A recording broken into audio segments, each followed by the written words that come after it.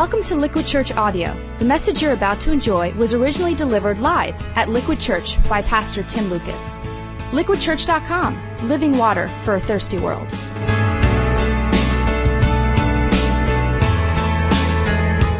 Well, today we come to the end of our series, Reasons to Believe, which has been all about spiritual belief, really putting our trust and our confidence in the truth of God's story as revealed in His Word, the Christian Bible. And one of the presuppositions we've worked off is that Christianity is not superstitious. It is a reasonable faith system. You don't have to check your brain at the door. It's not just for weak-minded people who are non-thinkers or simpletons or just go on emotion and blind faith or just tradition. You just kind of go through it. Rather, if you have questions and doubts, there are reasons to believe.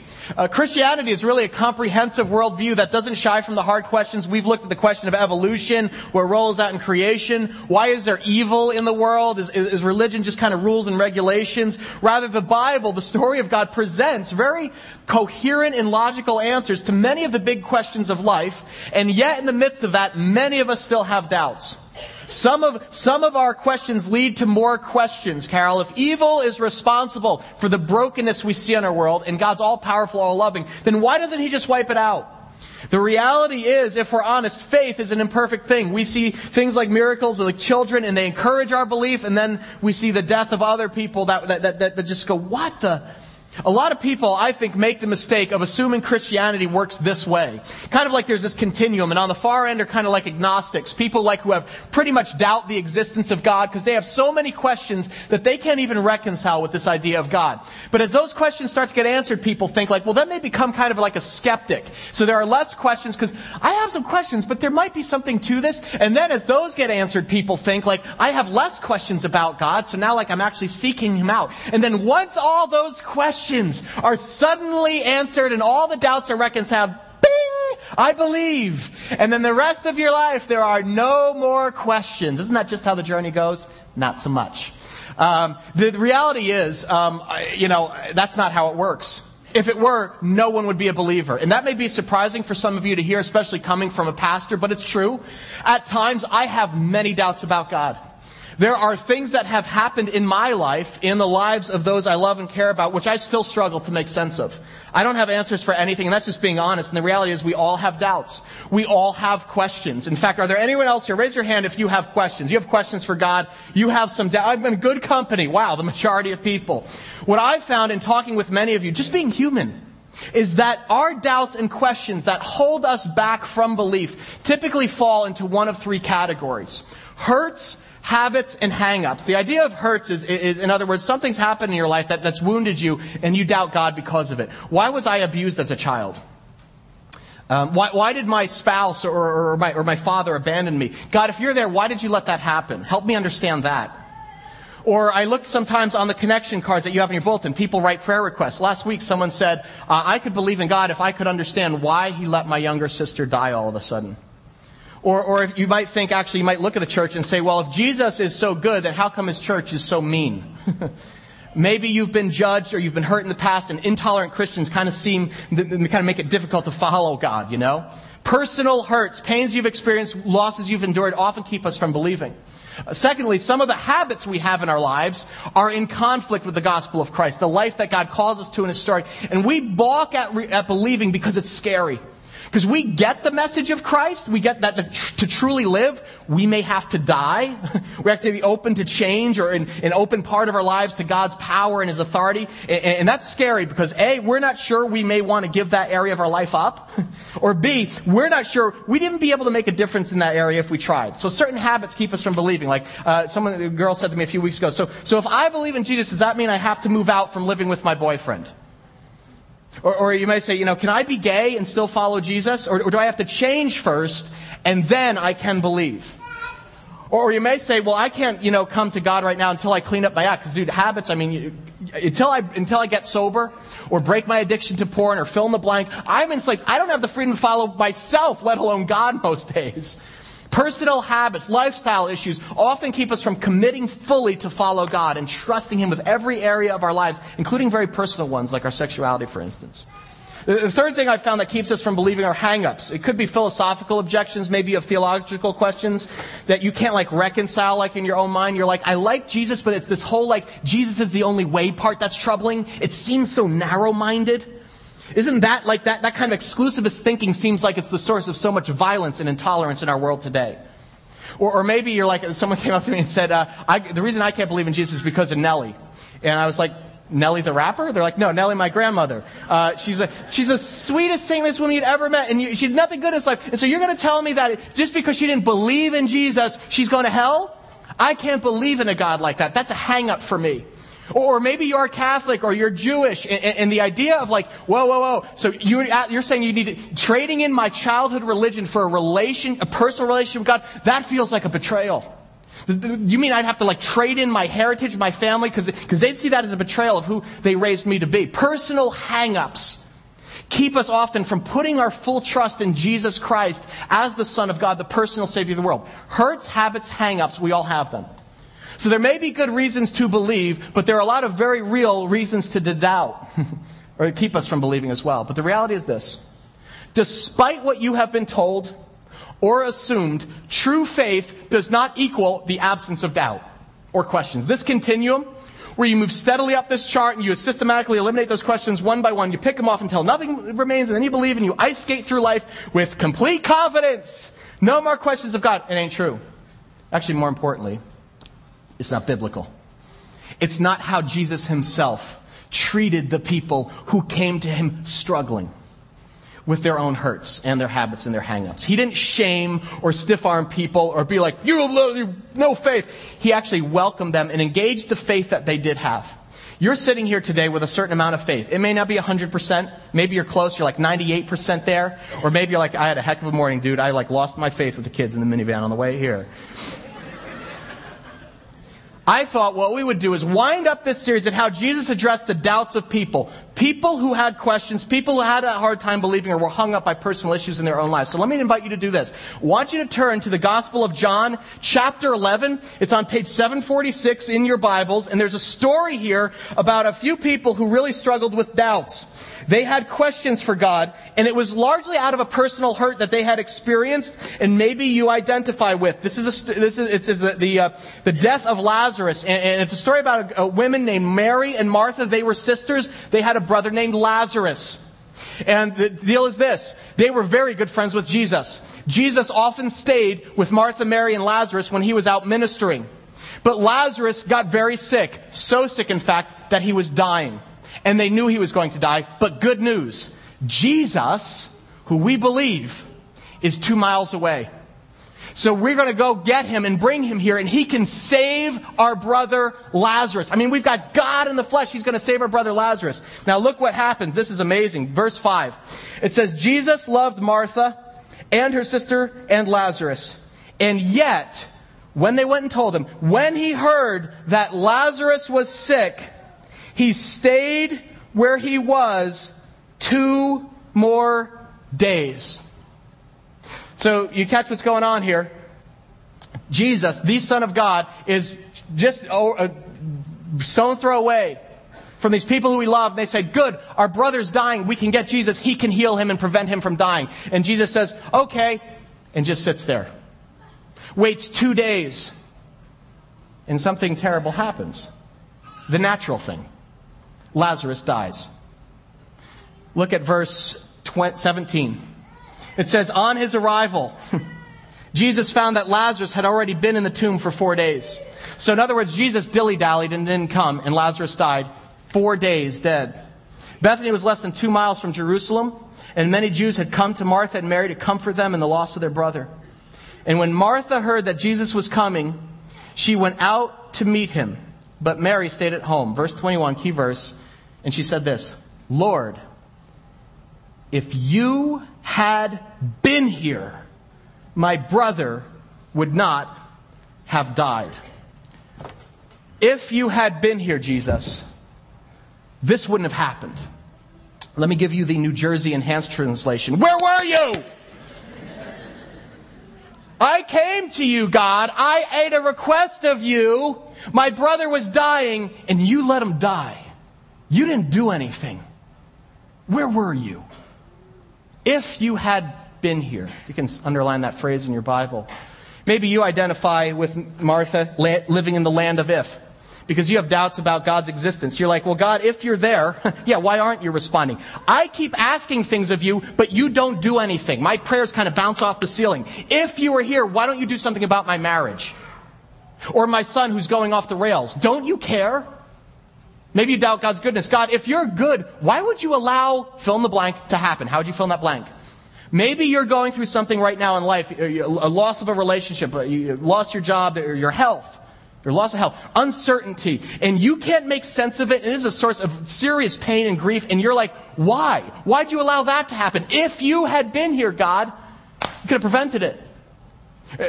God, if you're powerful, why don't you do something? Did anyone ever, you guys watching this earthquake in China? See this earthquake in China that happened? Literally in moments, tens of thousands of people wiped from the face of the earth, dead. Why? Where's God? If you have been here, God. Whenever senseless suffering touches down our life, we identify with Martha in her question of God. If you'd been here, where are you? And the reality is, that happens all the time, more than we admit. It happened about 10 years ago with my grandfather. This goes without saying. It's a little tough for me to talk about, but I'll just kind of share it with you. It's amazing because 10 years old is still as real to me today. I love my grandfather dearly. He was like a saint. He is as close as you get to a saint. The guy wore a 3-piece suit to the beach. It's really weird. But that was like that generation. And he was involved in church in Patterson, and he actually wore a 3-piece suit every Sunday and would take this beat-up little van to the inner city and pick up kids and take them to Sunday school. He did this for like 50 years. And my grandfather was an incredible man. It's kind of how our family became Christians, and it kind of flowed out of him. And he was an incredible guy. Had great success in life, working, and nothing ever happened in our family until he turned 65 years old. And at 65 years old, we were out celebrating his birthday. We were having a birthday dinner at a restaurant. And all of a sudden, my grandfather stiffened up, and he started slurring his words, and he fell over, hit his head on the table. He had a stroke. And right on the nose, 65. And I remember because I was sitting next to him, rode in the ambulance, and we're like, oh my gosh, things upset you. And he made a miraculous recovery. He actually recovered from that stroke. Within 6 months, he suffered his second stroke. It was like he turned 65 and like all the wheels fell off the bus. I'm not trying to scare you seniors. It just happened with my grandfather. His second stroke in 6 months, and this one left him partially paralyzed.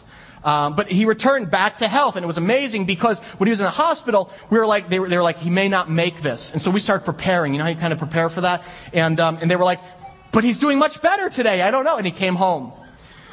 Well, 1 year later, he was, my grandmother had him kind of in a wheelchair, and she was helping move him to the shower because she kind of became the caretaker. And he was still sharp and everything, and he had another stroke and fell and hit his head in the bathtub. And that was the one that we thought was it. They told us it was it. We went to the hospital prepared to say our goodbyes. And we prayed, God, be merciful, to Grandpa in his passing. And the next day, we don't know what happened. But Andrew Van Emberg, he's doing fine, and he's asking for Philly cheesesteak. He's like, we're like, oh my gosh, God answered weren't even praying that way, but he's okay. 3 strokes in a series of 18 months, and every time my grandfather was okay, which makes the events of November 19th, 1997 all the more surreal and disturbing. I was teaching at the time as a high school English teacher over in Summit, and got a call from my wife, Colleen. And she said, you need to leave class now and come home. I said, what happened? And she said, his grandpa. I said, did he have another stroke? And she said, no, he died. And I was like, But he had I was like, so many things had happened. It was kind of like, all right, we knew one of these was finally going to get him. And she goes, no, he didn't have a stroke. He didn't have a heart attack. I can't even explain it. Just come. And I rushed home and got in the car, and we drove down. They were living in Toms River at the time, one of those retirement villages where the streets are this wide. It's called Leisure Village. And so we got in our car, drove down, Parkway, exit 82A. We're flying down there, and my Colleen's like, you don't even understand what happened. And when we pulled up, I think it was when I saw the yellow police tape that said crime scene around their retirement home, that I was like, what is going on here? The way the police explain what they pieced it together, what happened, is that morning around 8 a.m., my grandmother, who was his caretaker, she got him cleaned up and shaved and showered and all that, in his wheelchair, wheeled him into the front room, it was the bedroom kind of where they had TV, wheeled him into the front room in the wheelchair, and as she turned, she says, just remain here, and she turned on the People's Court, because he watched the People's Court every morning. People's Court, Wheel of Fortune, then Jeopardy, like watch them all in a row. And wheeled him in there, and she turned around and said, I'm going to get you a cup of coffee. And as she walked out of the room, boom! Heard a tremendous, what she said sounded like a meteor hit. The way the police explain it is that the woman across the street, who was 85 years old, had gotten in her car in her driveway, and she was going to CVS to get her pills filled. And as an 87-year-old, she put her car in reverse and somehow got confused.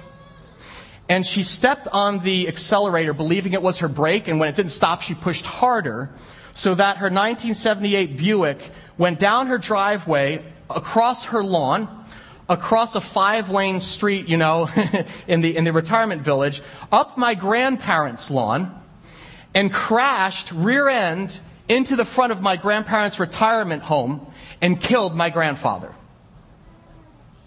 That's how the police explain it. So, let's just put it all together.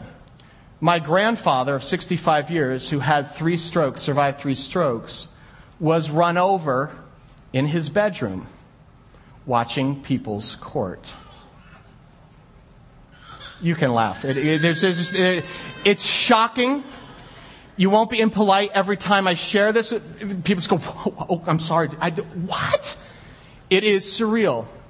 And when we got there, my grandmother had literally walked out of the room, and she 2 minutes earlier, she would have been killed too. We all have events in our lives that when they happen, we struggle to make sense of this. And we say, God, if you had been here, where were you in that? What? This is what Martha felt like. And when Jesus came, she said, Jesus, if you had been here, if you were God, if you were in control, this wouldn't have happened. And in verse 23, Jesus says what I think is one of the more insensitive things that Jesus ever said. He said to Martha, he said, your brother will rise again. I think that's horribly insensitive. It's like the people who said, well, Tim, your grandfather, at least he didn't suffer. He didn't have a 4th stroke and suffer through that. At least a Buick came through and ran him over in his bedroom while watching People's Court. That ain't helping me. And Jesus looks at Martha and says, I understand you love your brother, but he will rise again. And she says, I know he'll rise again. I know afterlife, that whole thing. And then Jesus says this to her. No. He who what? Believes in me will live even though he dies. And whoever lives, and let's read it, believes in me will never die. Do you what? Believe this. In the middle of her question, where are you, God? Jesus has a question. What do you believe about what you see right now? Because I understand what you see and why you doubt. And in the midst of the wreckage you see all around you, I'm asking you a fundamental question. What do you believe about this? Do you believe that this is it? The yellow tape around the house. Lazarus in the tomb. Do you believe that the death of your brother, which could have been prevented, is the verdict on God? In other words, Jesus invites us to believe, shockingly, in the midst of our doubts and questions, not after they're put to rest. When we encounter a hurt or a habit or a hang-up in our life, it's kind of like this. You ever see something like this? This is a needlepoint. It's a tapestry. Maybe you have one in your house. You've seen one in a museum. I'm showing you the backside of it. Can you get kind of a close-up of that? And if you've ever seen this, it kind of actually looks like a mess. You kind of see this, like all these random, threads kind of, pulled in here. It's not very beautiful. All it looks is this kind of like random tangle that looks like roadkill, kind of. And when something comes in our life and hits down that doesn't make sense, life looks like this because all we can see are these. It's tangled, random, jumbled threads. There's no rhyme or reason, and there's no coherent picture to pull it together or make sense of it. Maybe that's how your life feels. It's this painful, random, jumble experience. It doesn't make sense. Maybe that's how you view certain events that have happened to you or how you view the world. This is actually how I felt when my grandfather died. That's how I feel whenever I hear of things like tsunamis or the earthquake that killed 20,000 people. It seems so random. And if a loving, all-powerful God is right here, why doesn't He do something? But here's a twist. This is the perspective we are given right now on earth. It's almost like we're looking at the backside. This is all we can see. It's very limited. We only see the underside of this story that God's telling, the tapestry He's weaving.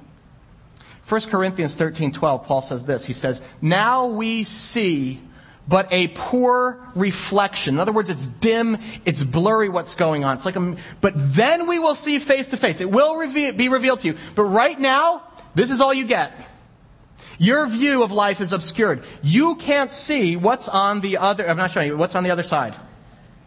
From our vantage point, we can't see the full picture that God's weaving. In the Middle Ages, tapestries like these took decades to produce. Think about that. Now they mass produce them. But decades. Painful, needle after needle, thread after thread into canvas. And one day, Paul's like, you're going to see what the picture is on the other side. It will become clear from God's perspective. But right now, this is what you get. And Jesus, in the midst of this, says, I want to invite you to believe that this is not all there is to it. I want you, in the midst of your doubts and questions, to believe that on the other side there's a bigger picture, not after I reveal it to you. Because that's what faith is. Believing in what we can't see. In Hebrews 11:1, faith is literally defined this way. Let's read it together. Now faith is being sure of what we hope for and what? Certain of what we do not see. In the midst of our hurts and habits and hang-ups, God says, I want you to trust what you can't see. And believe that on the other side of this, your Father is working something beautiful. That there's a bigger picture going on here. And the threads of your life are just one part of it. They may seem random or meaningless, but they actually have eternal meaning and purpose in God's tapestry.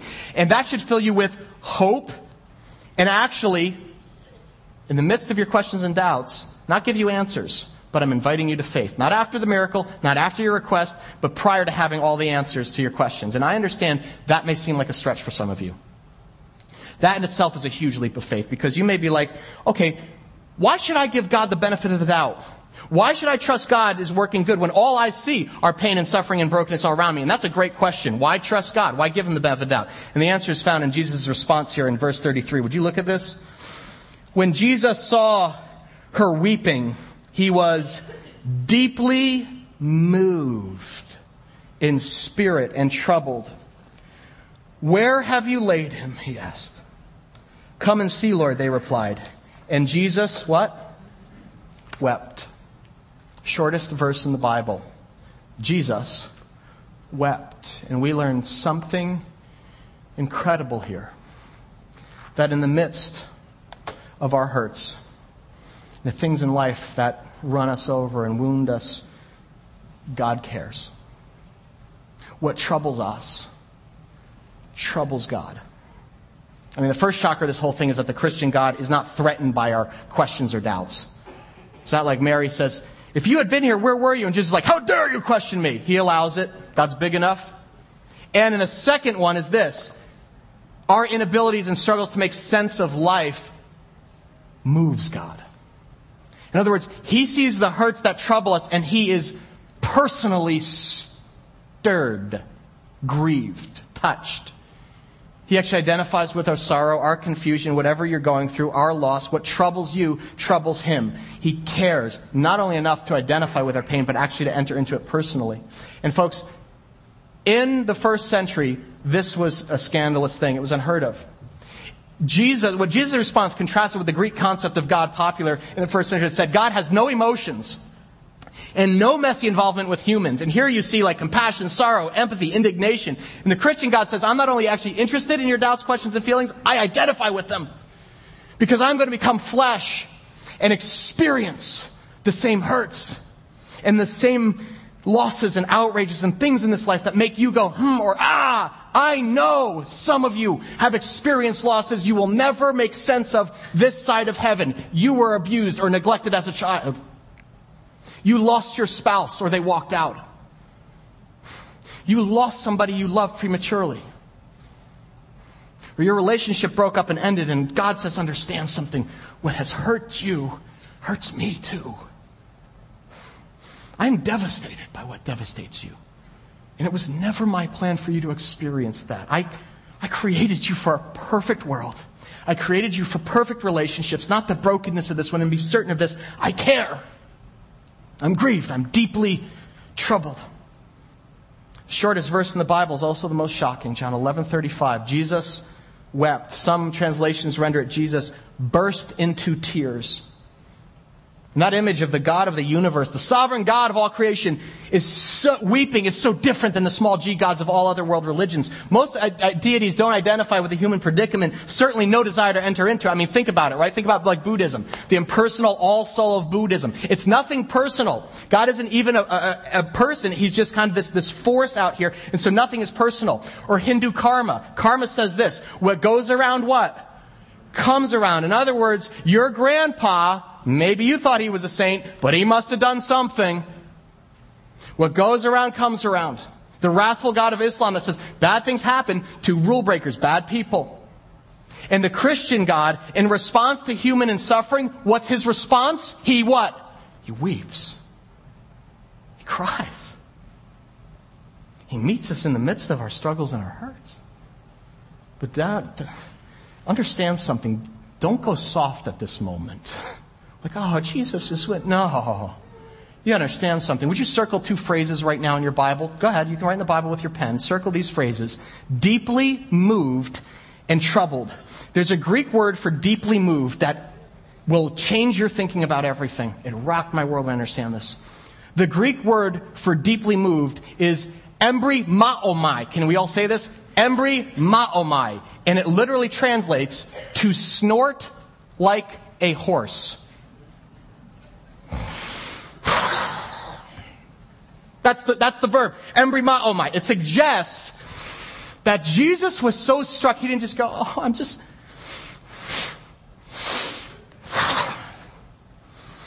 This sorrow mixed with anger when he looked at what he saw. Almost like a snort. A righteous indignation.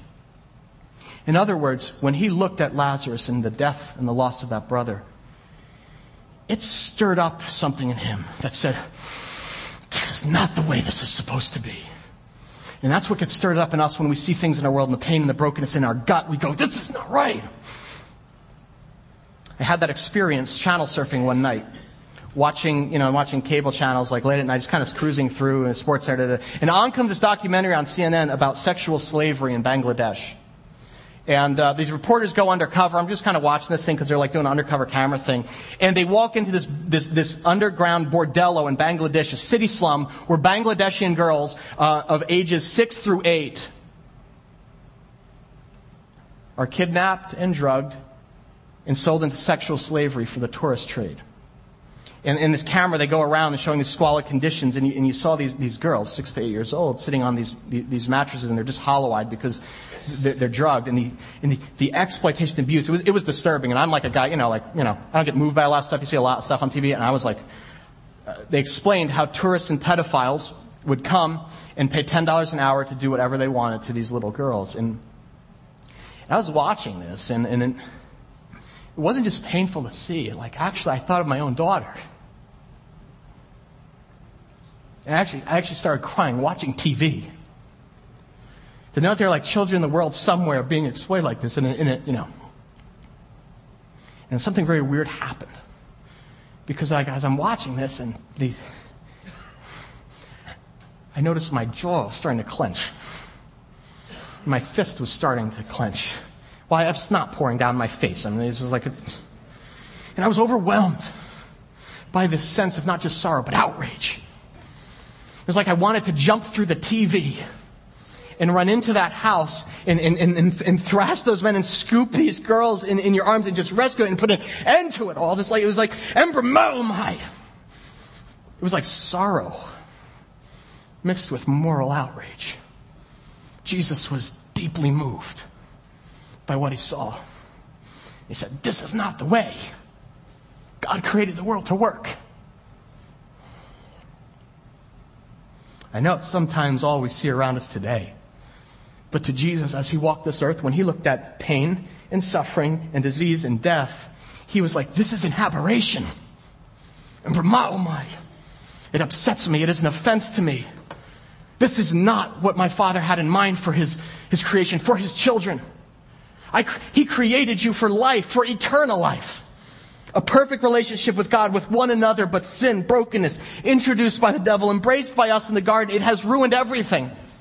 And when Jesus came face to face with the wreckage of sin and death, it moved him. And in him, it fired him up. He took it personally. And it ignited something in him to do something about it, to end it forever. This will not go on forever. And again, this is the most compelling reason to believe, because the Christian God, Jesus Christ, doesn't just feel for us. He says, I'm going to enter into it. And whatever it costs, I will end it. Watch what Jesus does here in verse 38. Look at this. Jesus once more, what? Deeply moved. He came to the tomb, and it was a cave with a stone laid across the entrance. Take away the stone, he said. But Lord, said Martha, the sister of the dead man, by this time there's a bad odor. He's been there 4 days. Don't you smell this? Then Jesus said, did I not tell you that if you what? Believed, you would see the glory of God. So they took away the stone. And then Jesus looked up and said, Father, I thank you that you have heard me. I knew that you always hear me, but I said this for the benefit of people standing here, that they may what? Believe that you sent me. And when he'd said this, Jesus called out in a loud voice, Lazarus, come out. And the dead man came out. And his hands and feet were wrapped with strips of linen and a cloth around his face. And Jesus said to them, take off the grave clothes and let him go. Folks, I don't know what you have heard about Christianity or what you think the message of Christianity, but the message of Christianity is a message of a cross and an empty tomb. And it shatters our paradigms. It dares you to say, do you believe that on the other side of this, God is weaving something beautiful? There is something more breathtaking and beautiful, and that the random life and pain that you have experienced is but one random thread of it. But it will be revealed to you. But before the tomb comes the cross. That when Jesus enters into do you believe? When Jesus enters into the wreckage of our lives, it is to heal our hurts. It is to break our habits, our hang-ups, and he alone has the power to bring us back to life. See, Lazarus, folks, was a foreshadowing of what Christ would enter into, and no doubt it moved him, because it was weeks later where he went through his own moment. When he said, God, where are you? Why have you forsaken me? And 3 days later, resurrection. I think about that moment on that day to his disciples, what life looked like when he was nailed to the cross. Most of them lost their faith and their belief. They actually just went back to their business. They were like, let's just go fishing. This didn't work. That's where he finds them. They're back fishing. But 3 days later, God revealed that he was working on the other side to not just heal, but work something extraordinarily beautiful and bring new life, not just to Lazarus, not just back to Jesus having his life back, but you. Eternal life for anyone who believes. To reveal his plan. There are two sides, folks, to a tapestry. This is actually an old Celtic tapestry. Take a look at that. But the story of redemption begins, belief begins in the tangled threads of our lives. That's why Christ died and rose again, to take what's been broken and tangled and seemingly random and reconnect them to the larger purposes of God. In other words, why did Christ die? Christ died for 3 reasons. To heal your hurts. Christ died to conquer the habits that keep you in the grave. Plus, Tim, I'm like powerless. I don't have the power. You don't. This is why Christ died and was raised to life, to raise you to new life. Christ died to answer our hang-ups so we can move beyond or just our objections we have, because instead of answers, He gives us something better. Trust. We can actually trust the heart of God, because this God doesn't stand by and say, well, work it out, I guess. He enters into it. He sees the mess of disordered, broken, painful humanity and says, I will enter into it to end it and myself once and for all. And the cross is the demonstration of my love for you. The cross says, I see what's gone wrong, and all of my compassion, all of my anger are aroused by what you are experiencing, but I'm going to give my Son to change the ball game forever. This is Jesus, folks. This is the God of all creation. Not Buddha, not Muhammad. Jesus is Lord, and this God is your Father. Do you believe this? That's the question He asks Martha before He takes one step forward, in which He confronts with each of us. It's the central question of the Christian faith. Do you believe this? Do you believe that, yes, this is painful, but I am holding off because I want to get as many people as I can and raise them back to life? This is not all there is. On the other side, there's resurrection. There's an eternal story that God's weaving and putting back together for good to those who love God. He doesn't waste one thread of our lives. Do you believe that? Folks, honestly, be totally candid with you, I think certainty is overrated. You can have a lot of answers and logic for your mind, but trust, on the other hand, is the currency of relationship. I mean, what kind of father would you rather have? One who explains everything to you, every question with a rational, black and white, explanation. Or one that you knew you could trust completely because He's loved you perfectly. You'd seen Him actually give His own life to save yours, to overcome evil with good and bring life into the dead places in our lives. The lesson of Lazarus is counterintuitive if you're a skeptic, because it says this: only after we believe do we start to catch a glimpse of God's plan or story. That's the order of things. God doesn't reveal His plan and say, do you like this? What do you think? Do you want to buy it? No. He's like, buy this. You buy this? In verse 40, Jesus actually answers Martha. He says, did I not tell you that what? If you believed, you would see the glory of God. In other words, He answers her if with an if question of His own. She's like, Jesus, if you'd been here, you'd see what I see. And He's like, Martha, if you believe in me, you will begin to see things from God's perspective. In Christianity, God says, it's only after you believe that I begin to actually reveal my plan and purposes. And folks, this is hard stuff. To acknowledge, first off, our understanding is limited, and that secondly, that sometimes God uses painful stuff, seemingly random stuff in our lives to bring glory to Himself. It could seem cruel, but catch this. Jesus loved Martha.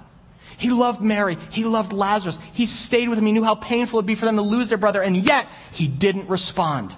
Why? Because He wanted more people. Why doesn't God come in right now, wipe out the whole thing? Because He wants more people to believe and receive eternal life.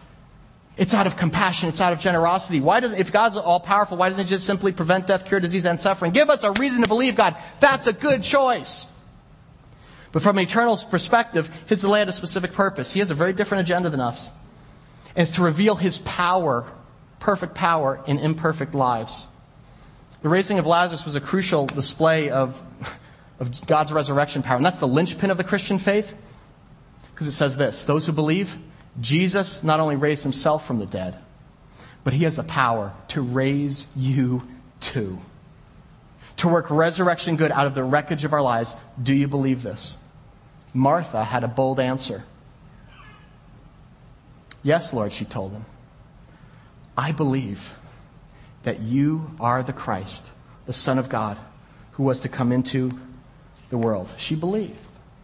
In spite of what her eyes told her, her heart put its hope in Jesus Christ to save her brother, and the world. And she believed because of who Jesus was and what He would do on the other side of death, that new life actually was waiting.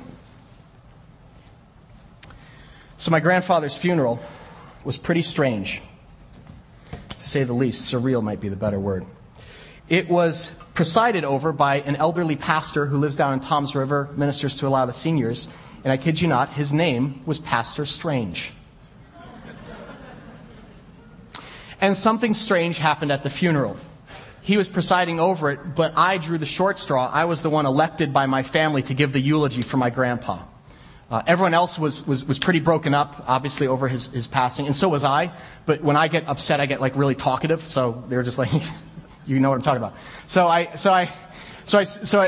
spent some time preparing, looking over even some stuff my grandfather had written kind of in a journal as a kid and stuff. And I started searching for some scriptures just to make sense of even what had happened.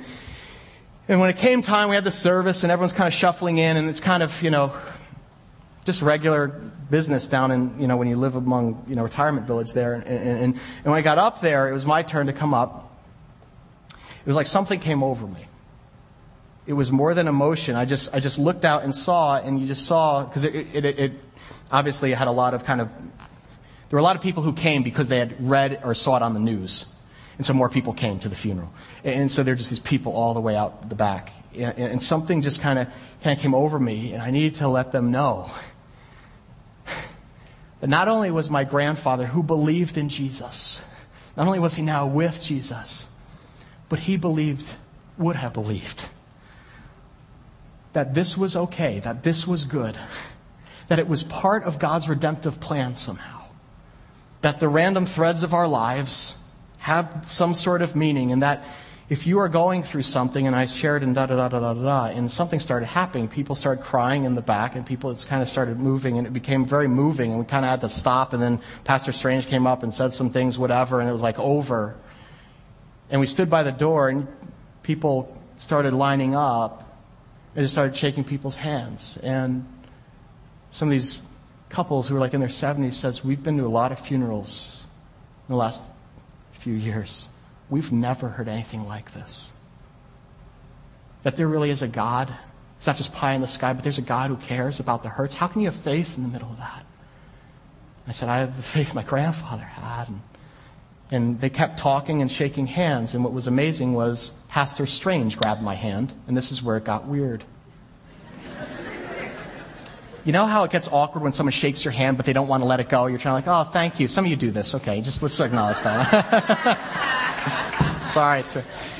Because you want to say something to him. You got to tell them something. And I'm shaking hands, and he's like, I need to talk to you. I go, thank you, Pastor Strange, for being... And she goes, no, I want to talk to you right now. It's like, okay, just a minute. He goes, now. And he pulled me behind this curtain in the funeral home, and he held my hand, and he was a little shorter than me, and he's looking up, and he goes, son, what do you do?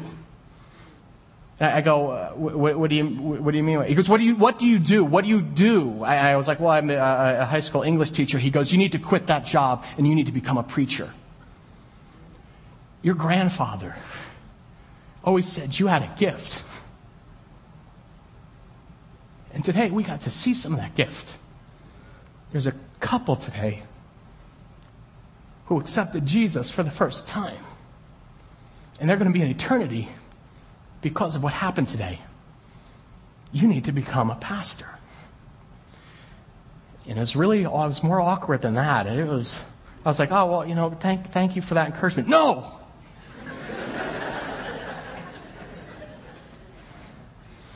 And it was on that third no where he took my hand and he looked through me.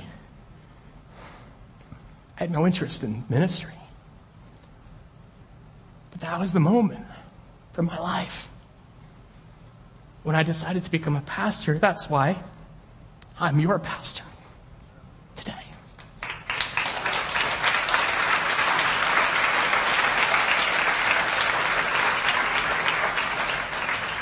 I owe so much to my grandfather's life, but then some days I think I owe even more to his death. Because every thread is part of a larger story God's telling and inviting people to believe in and say, I want to be part of that story. What do you believe? I have a lot of questions for God. A lot. I can't wait to get to heaven and shoot them all off, but But I know God's not just going to give me simple answers, but He's going to show me, each of us, the tapestry He's been weaving the whole time, and how whatever it is for you today and what you've been going through, not only how it fits together, but it's essential to His plan for healing not just your life, but the whole world. Your questions, your doubts, your hurts have meaning. They have purpose. God wastes nothing. An eternal purpose in God's plan. What do you believe? The Christian, it's not a religion. Christianity is Jesus inviting us to respond. Do you want to, like Martha, to respond in our heart and simply say, I believe. Put it back up there, Carol. I believe that you are the Christ, the Son of God, who was to come into the world. That's what it means to believe, to become a Christian. It actually says, I don't have every answer. I don't have every question. I can be racked by doubts and everything doesn't make sense. But I'm putting my trust in you. I know I'm not God, but I want you to be my God. That's how you become a Christian. That's how you receive eternal life. And you have the guarantee that what happened to Lazarus will one day happen to you. Your life will not end in pain and sorrow and death and senseless tragedy, because on the other side is Jesus, who went through it, who is mighty to save. The power to redeem our hurts and work them for something glorious. This continuum of belief just isn't true. Agnostic, skeptic, doubter, believer, and now there are no more doubts. I'm not going to bluff you and tell you that once you become a Christian, all your questions will disappear. That'd be lying. I have a lot of questions, and a lot of things cause I happen to doubt, but God doesn't promise to give us every answer this side of heaven. He just doesn't. What He does promise is to answer our questions with a question of our own. In spite of what you see, will you trust? Will you trust that I am working out of sight to weave all of the random pain and brokenness of your life into something beautiful? Do you believe in the resurrection? That one day it will make sense when I reveal everything from my perspective. I don't know where you're at today. Maybe you're just visiting with us. Maybe you've lost your faith. Maybe you've been holding out. Or maybe you think you need to have all your questions answered before you believe. It's not how it works. Jesus invites us to believe in the midst of our doubts and our struggles and our questions, not after they've been laid to rest. That is why it is called faith. Do you believe this? I invite everyone just to bow their head. You can talk to God. If something is stirring in you, that's not just emotion, it's not just me, that's God talking to you. And if you have never personally believed, said, I believe this, Jesus, I trust you, you can pray that to the God who is living, Jesus Christ. You can literally pray now. You can simply pray, Jesus, I believe. I believe that you are God and that you care. That you died and were raised to life to bring me to new life. And I want that life.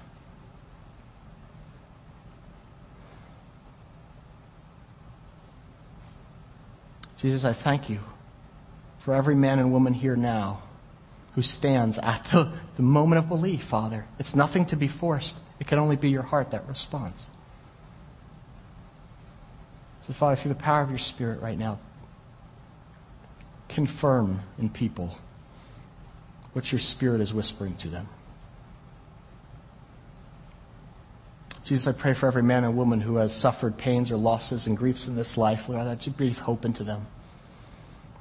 Lord, we believe. Help us in our unbelief. Every one of our faith is imperfect, but you are a perfect Father.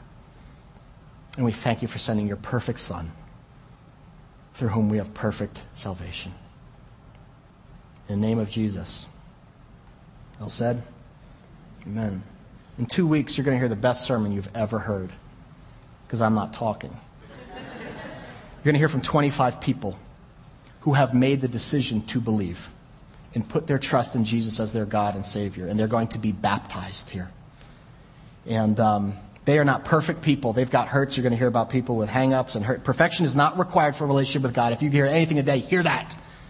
And some of their lives you're going to hear seem like this. But they believe. They've put their trust in Christ. And what's going to happen is they're going to walk out here in front of all of you in shorts and a T-shirt. And they're going to be baptized right here in front of us in a hot tub. Not all at once. Baptism is a symbol of crossing the line of belief. Literally, that's what baptism is. When you go under the water, you're identifying with Jesus' burial and death. And when they're raised up out of the water, that's a symbol of resurrection, of like being raised to new life, where the process starts where their hurts and their habits are begin to be healed and changed through new life by the power of God. And there are 25 people who are taking that step of faith on June 1st. The reason I'm telling you that is because preparing for today, I was struck with a very strong belief. I believe there are 25 to 50 more of you here today who need to be baptized. This is your moment. Maybe you've already believed, but you've never affirmed that in front of others. It's just, everyone has a step of faith. Standing up here and saying, we're going to try to we're imperfect parents. We're going to try to raise this kid to the glory of God, to serve Jesus. We need help. That's a commitment. That's what baptism is. And there's some of you that God's spoken to you today, and this is your moment where you don't have to have all the answers, but be baptized. You don't need perfect answers to begin your journey. Maybe you were baptized as an infant. That is awesome. That's because your parents loved. That doesn't cancel anything. All I'm saying is, as an adult, maybe you're saying, you know what? I am making the decision right now to believe for myself. It's my decision. It's not my parents. It's not anyone else's. It's personal. But I believe there are probably 25 to 50 more of you today who may take that step of faith. It's on the back of your connection card where it says, my next step from today's message is to get baptized. And you sign up, and we will baptize you right here on June 1st. It's going to be an incredible day because you will hear stories. Stories of people like Mary and Martha and Maggie, who I will let tell you about why she believes and why she's being baptized.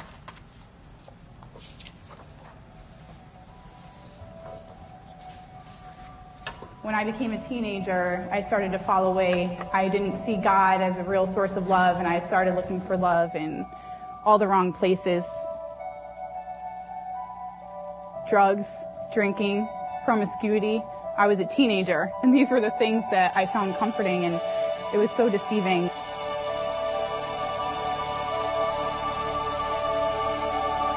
There was one night in college when I had been up all night partying, and it was 3 or 4 o'clock in the morning, and I looked myself in the mirror before I was going to go to sleep, and I didn't recognize myself. And I think I actually said out loud to myself, Maggie, you have to change. Something needs to be different. And it was that moment that I decided to seek God for real this time.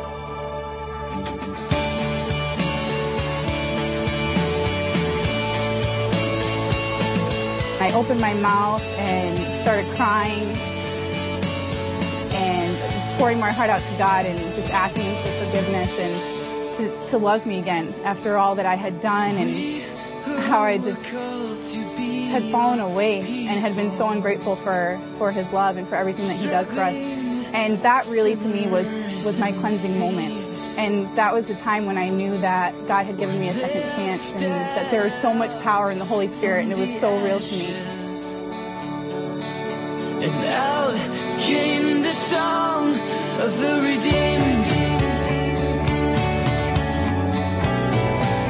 The song of the redeemed. Being baptized this coming June means just a chance to really make my decision to follow God public, and for the whole community and for the world to see that this is real and it's exciting, and it's not like this is the moment where my life will be changed because that's already happened for me, but this is just a chance